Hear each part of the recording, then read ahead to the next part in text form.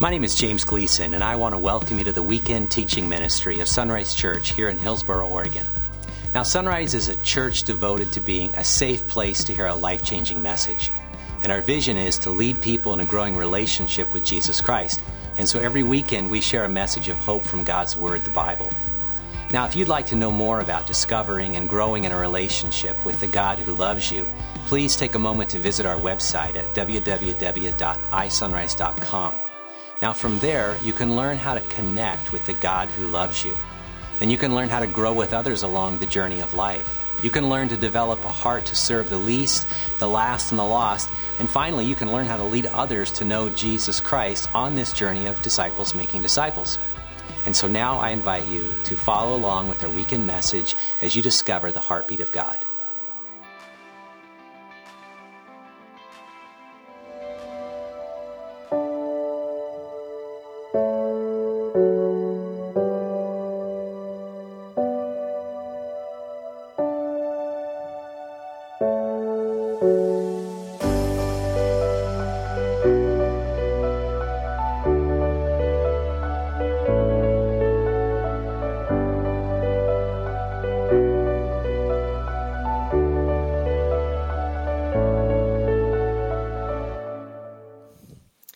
This last week, I had a great opportunity to hang out with pastors in the Pacific Northwest. Once a month, I drive around, head up to Seattle, go to Eastern Oregon, I hang out here in Portland.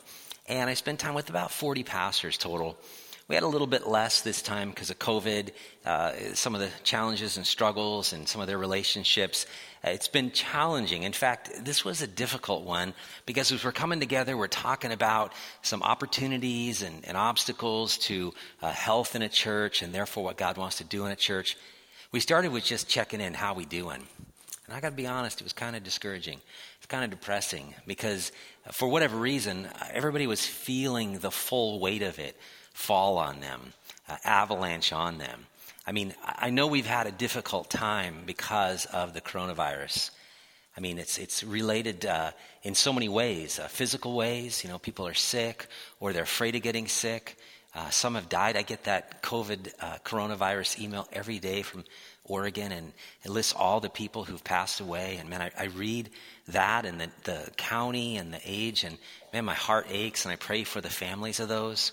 You see the case numbers rise. A vaccine is around the corner. But it's a challenging physical time.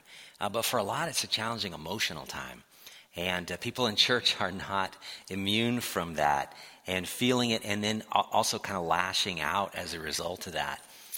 There's just some spiritual challenges we faced, social challenges we faced. And for whatever reason, it just kind of all coalesced. And the pastors were just discouraged. And I thought about that.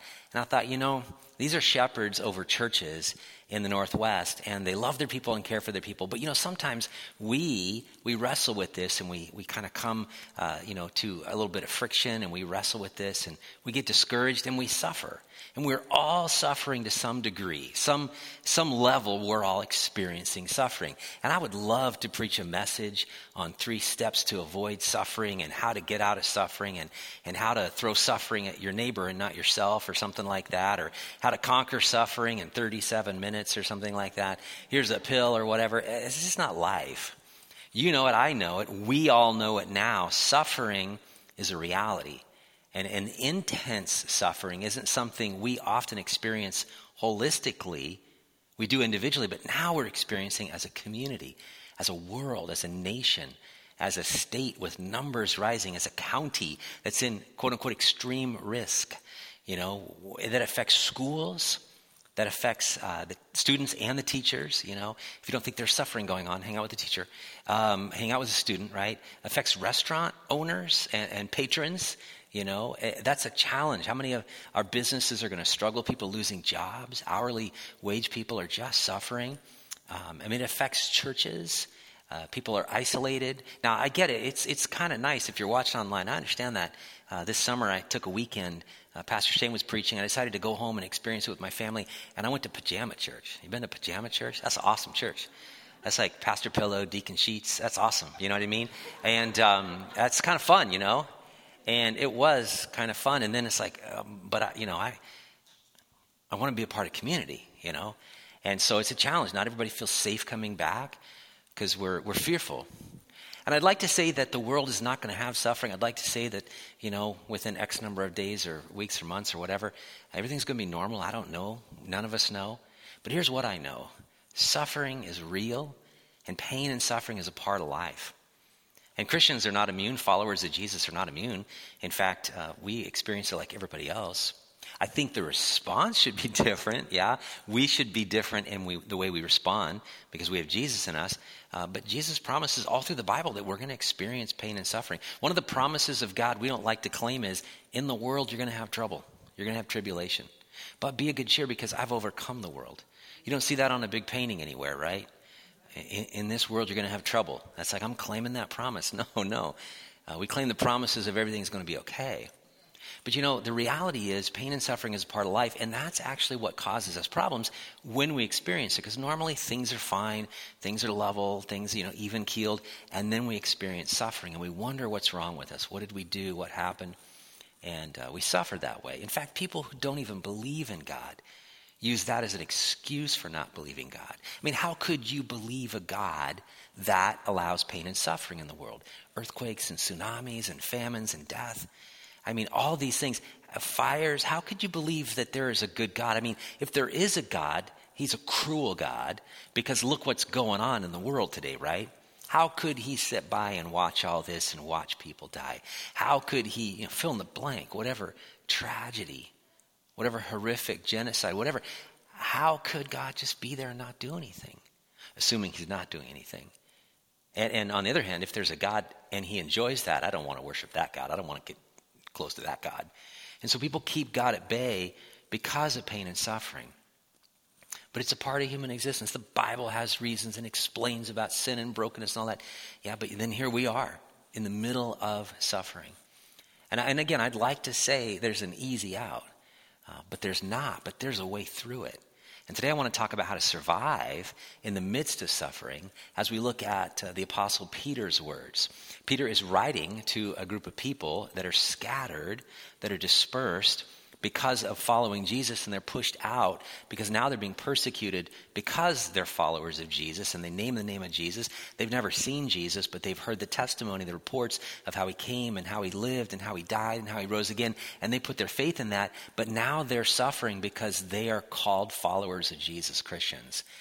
And it's going to get worse. In fact, whether Peter knew it or not, and God knew it, is that next year or right after this letter, Nero was going to unleash the powers of hell and just bring incredible persecution on the church. That the Christians would be blamed for the burning of Rome and all those things, and Christians would be put up on crosses and torched, and it would just be horrible. All because they said, I believe in Jesus. Now, we haven't experienced that kind of persecution, pain, and suffering, but we have experienced pain and suffering. And when we started this book, right out of the gate, Peter said, I want to talk to you about how to handle it. But I got a couple questions to start with, and it's this. Could it be possible that God is going to do something good, even though there's a lot of bad? And if so, would you be willing, as if we have a choice, to let God do that, right? Would you be okay with it? Because God's waiting for your answer. No. But in your heart, would you say, okay, God, I'm willing, I'm able to do that? And will you let God use the suffering to bring about some kind of good thing? Heather Brown, she works here. She's a dear friend, and I've known her for the longest time. She's the longest running staff member at Sunrise, and she leads Grief Share. She causes a lot of grief in my life too, but I love it. And so we tease one another and have a great friendship. And along the journey of leading Grief Share once, she looked at me and said, James, but just don't forget to look for the blessings. I was one of those responses. I'm like, seriously? I'm like, what are you talking about? Blessings? And she goes, no, but every time there's pain, when you turn the corner, there's a blessing. And I discovered that. And people who go through intense times, go through Grief Share, they're able to say, yes, this was horrible. Yes, that would have never imagined this, but here's what God did. And I think the same thing is going to be true when we turn the corner on COVID-19. We're going to be able to say, yeah, there was a lot of bad things. There's a lot of struggle, a lot of health issues, a lot of death. But God did something good. Early on, we see this in Peter's words in chapter 1. He starts out of the gate by saying this. He says, so be truly glad. You know, that he's not just a masochist. He's not just someone who wants to be cruel and throw words at us. He really believes we can have joy in suffering. James says it this way, count it all joy, you know, brothers and sisters, when you suffer. Find the joy in this. Be truly glad there is wonderful joy ahead, even though you must endure many trials for a little while. Notice the word trial. He uses it again. These trials will show that your faith is genuine. It is being tested as fire tests and purifies gold, though your faith is far more precious than mere gold. He says, so when your faith remains strong through many trials, it will bring you much praise and glory and honor on the day when Jesus Christ is revealed to the whole world. He looks ahead in his book and says this, and then he finishes today. But look at the word trial, the word test or tribulation or temptation. It's all used the same way in the New Testament there. It means to examine, to put to the test. You know, when you're there. My middle son got his driver's license. He was put to the test, right? My young son got his permit. He was put to the test. Now my wife and I are put to the test, you know. Just teasing. Trials, temptations, troubles, they're all a part of life, right? None of us get a free pass, including followers of Jesus. Going through trials and suffering is one of the main ways, though. God uses an instrument, a tool, an opportunity, a problem to grow us up to look more like Jesus. He uses the event, he uses the situation, he uses the conversation, he uses the emptiness, he uses the emotional pain to grow us up to be like Jesus, to make us more like Christ. Now, as Peter wraps up, we're going to finish next week, but as he wraps up his book on suffering as a person scattered in exile, having joy, he says it this way. He says, dear friends, don't be surprised at the fiery trials. Here's that word trials you're going through as if something strange were happening to you. Instead, be very glad. Same message. For these trials make you partners with Christ in his suffering, so you will have the wonderful joy of seeing his glory when it is revealed to all the world. This is an echo of what Paul said, where he says, you know, in my own suffering, I'm filling up the suffering of Jesus. That when we suffer for Jesus' name, this is what they're going through, then it's like you're experiencing the same suffering Jesus did. He suffered, we suffer. And so we get to experience that. We're not dying on a cross for the people's sins, obviously, but we know what it's like to suffer. And Jesus has experienced all of the things that we've experienced, and yet he hasn't sinned, and now we can call on him. And so what Peter is saying here is that when you go through this, it's like you're walking with Jesus in a certain way. But notice he uses the word trials, but it's a little different. It's fiery trials. Fiery trials, it's the Greek word pyrosis. It means a refiner's fire. And the word pyrosis, I don't usually throw Greek or Hebrew words out, but I thought that was interesting. Pyrosis. What does it sound like? It sounds like Purell, right? Okay. Anybody use Purell? I've got some of that in my car, yeah. Okay, especially with COVID. It's everywhere. We've got it in our foyer. You know, use it, please. Hand sanitizer. It means to purify, but specifically through a process of taking it through the fire, a fiery trial. It's not just any normal ordeal. It's an intense, purposeful, go from here to here, and fire's in the middle. And when you start and when you come out, you're radically different. The word means a refiner fire, a purifying fire, a cleansing fire. And it really was used in that culture of a goldsmith, a silversmith, taking the element, the rock, the compound, the whatever it is, that looks, you know there's gold in there and it looks like it's gold, but even the purest looking gold isn't pure because it has impurities, right? And taking that gold or silver and dropping it in the fire and allowing that fire to change it, to actually melt it down so the impurities rise to the top. Now there's an old illustration, I think it's powerful, and the silversmith was asked, how do you know when the silver is pure? And his response was, because I can see my face in it. I don't know if that's true or not as far as somebody actually saying that, but that is true. That you know it's pure when it's reflective. And you know God's vision for your life is to look like his son Jesus. In fact, we are, by the Holy Spirit, being conformed to Christ, the book of Romans says. And that means we're being shaped into this image of Jesus. And the only way that happens is through fire, through this intense separation time. Peter's basically saying, your trials reveal the real you. Now, I say it this way, and I don't know if this is simple, but it works for me because I like tea. You want to know what's in a tea bag? Drop it in hot water, and then you will see. Now you know exactly, okay? And that's like you and me. You know what's in you, really? Drop you in hot water. Take you through a fiery trial. That will reveal the real you and what's in there. Physically, when you take, this clump of metal and you take it through the fire, the ore contains both the pure and the impure, both the worthy and the worthless, both the gold or silver and the dross. But you can't see the difference. You can't tell the difference because they're linked together. You can't really see where one starts and one stops. In a normal temperature, a normal state environment, they're bound together, and you know they're there, but they look the same. But the only way to separate them is raise the temperature up. And maybe you've seen this. You can watch this, go to YouTube and check this out. You can actually watch where the metal just melts, just like this. All of a sudden, just changes. It changes from a solid to a liquid. And in that process, other things start to come up, and then they just scrape off the dross. And that's what Peter is saying. That you're going to go through a fiery trial, not just a normal temptation or trouble, not a normal situation. This is an intense one to the point where you're being plunged into the fire. See, the pure can't handle the impure once the heat rises. The true can handle the fire, but the false can't. That's a fiery trial. So how does this relate to us spiritually even? Well, spiritually, a trial or a trouble or a test shows us who we really trust. Now, I get it. You're in church and you're watching online and you're faithful to that. That's great. And we would all say, yeah, I trust in God. Yeah. And depending upon, right?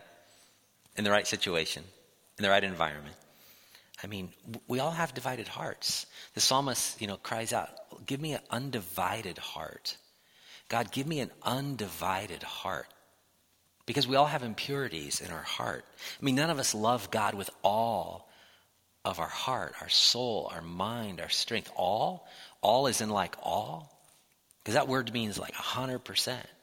None of us. On the best of days we struggle, right? In any relationship we have, even with God, we struggle with that. But you can't really tell how pure the heart is until it's taken through a difficult time. In the same way, our heart is mixed with things. I put a couple thoughts down. Mixed with dreams. We have our desires, and we have this love of God, and we hope they coalesce, right? We love money, we love possessions, and we love God. And yet Jesus says you can't love God and money at the same time. You're going to love one and hate the other. You can't have a divided heart. Or we love other people, or we love our identity of maybe our job, or of our activity, or what we do, or what we look like. We all have this plus God, or God plus something else. Friends, we have divided hearts. It's true. I have a divided heart at times. Sometimes I don't even know. When I put my head down on the pillow, I quote Psalm 139 at night, but I go through this, heart, soul, mind, strength, neighbor. How did I do today, God? I get up in the morning, I ask that. I drive here. Every time I drive on the weekend, I just ask that question. How's it been? How's my heart? Is it divided? And sometimes I don't even know, to be honest with you. But I know when the fire comes, that reveals it. When things are difficult, that reveals it. A fiery trial is a trouble, any trouble that adds enough heat to your life that reveals the true trust. Just like you can't refine metal ore without heat, you can't learn to grow deep in a relationship with God without a fiery trial. I wish there was an easier way. I wish I could sell you some, 3-step method for something. But that'd be false. That'd be fake. Now, again, I get it. We're all in church. But Pastor James, I love God with all. Yeah. But that's not really true, and you know it, and God knows it. The people around you know it. There are many things alongside of God that we add. As long as everything's going well, it looks pretty good. They're mixed together. But when things fall apart, that's when it's revealed. I mean, think about it. COVID-19 has revealed a lot of what we trust in. People who've struggled in their jobs, maybe they've been laid off. Hours have been reduced, right? Maybe they've been fired. They've been terminated because there's nothing left, right? And you see how they respond and react? That reveals that they really trusted in the identity or the activity of their job. Or people are isolated now. And it's an emotional strain. And the way we kind of talk about it or lash out about it or work out about it, it's difficult. But you never know how much you trust in something else until it's taken away from you and you're threatened. Fiery trials that these folks were going through was specifically because they trusted in Jesus. And that's what Peter talks about next. He says this, if you're insulted because you bear the name of Christ, you'll be blessed. For the glorious Spirit of God rests upon you. The word insulted there means that like a verbal abuse and attack, to be reviled or ridiculed or slandered. Again, these people are talking about Jesus in a culture that doesn't know or believe or understand about Jesus. Very pre-Christian culture. We're in a post-Christian culture now. And so in the same way, we could be insulted that way. But the bottom line is that they're being harassed verbally. But he says, if you suffer, however, it must not be for murder, stealing, making trouble, or prying into other people's affairs, or posting things on Facebook, or crying out, or, you know what I mean? It's like, don't let that be the reason you're insulted. Because shouldn't be. How could that be a part of our lives, right? But it is no shame to suffer for being a Christian. That's interesting, by the way. That word is rarely used in the New Testament. It's used here. Peter's using it. First used in the book of Acts in Antioch, Christian, a follower of Jesus, a Christian. There were Herodians. They were add the IAN, and it's just you're a follower of, okay? Praise God for the privilege of being called by his name. Jesus himself, if you remember in the Sermon on the Mount in Matthew, he says, hey, blessed are you. Happy are you. Joyful are you when you're persecuted, when you're reviled, when people say all kinds of false things against you, when you're insulted because of my name. I mean, that's how it was with Jesus, as he actually blessed. He blessed his persecutors when he was insulted and slandered and mocked on the way to the cross, on the cross. That's how Stephen did it, first martyr, first person to die for Jesus. As he's dying for Jesus, he's blessing the people there, right? Peter goes on in verses 17 and 18, says, for the time has come for judgment, and it must begin with God's household. And if judgment begins with us, what terrible fate awaits those who have never obeyed God's good news? What he's saying is that God wants to purify us first as God's people so that the world can see Jesus in us. But then he's also going to judge the world. It's a different judgment. He says also, if the righteous are barely saved, what will happen to godless sinners? Now, it sounds like, man, I'm getting in by the skin of my teeth. It doesn't mean it that way.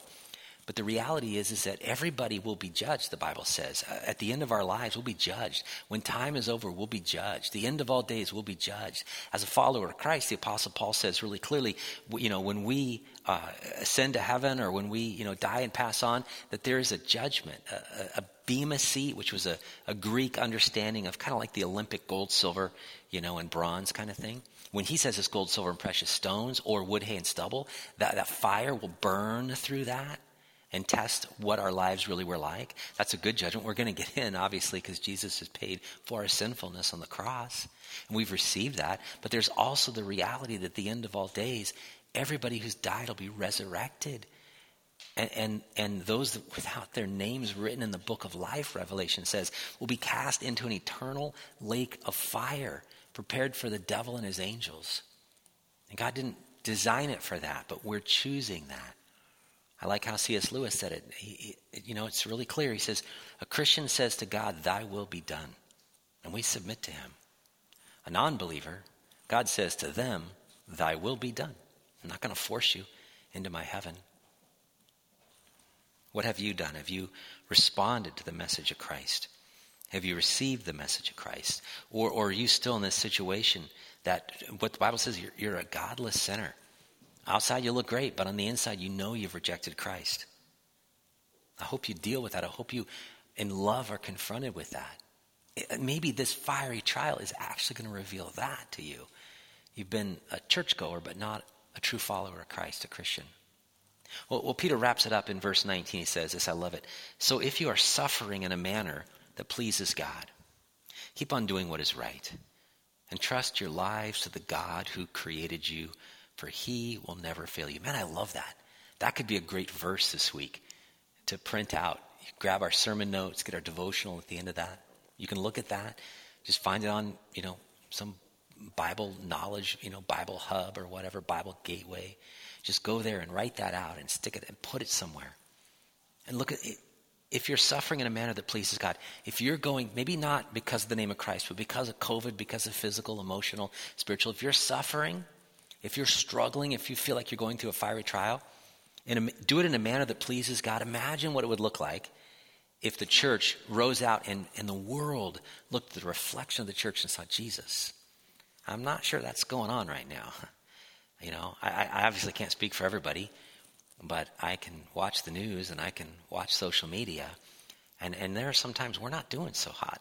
We're clinging to false idols, something else plus God, something else we've trusted in, and it's fallen apart. And we're not going to come out shining like gold. People aren't going to see Jesus in us, but they could. This week, they could see Jesus. Keep on doing what is right, doing good, and trust your lives to the God who created you, for he will never fail you. That word trust, other translations, other places, it's entrust or commit, and it means to give over to someone for safekeeping. Trust, isn't that great? Give your life over to God. Give it to him because he created you. He'll never leave you. Give it to him for safekeeping. You know what's so beautiful is in Luke when Jesus is dying on the cross and he utters these words, into your hands I commit my spirit. It's that same word. I'm entrusting you. I'm trusting you, God, to hold that safe, to hold me safe. I mean, if Jesus could say it in the most intense time of suffering, we can say it. If he can do it on the cross, we can do it today. Now, here are just a few thoughts to summarize as we kind of draw to a close here. Peter's summary on surviving suffering. Number one is this.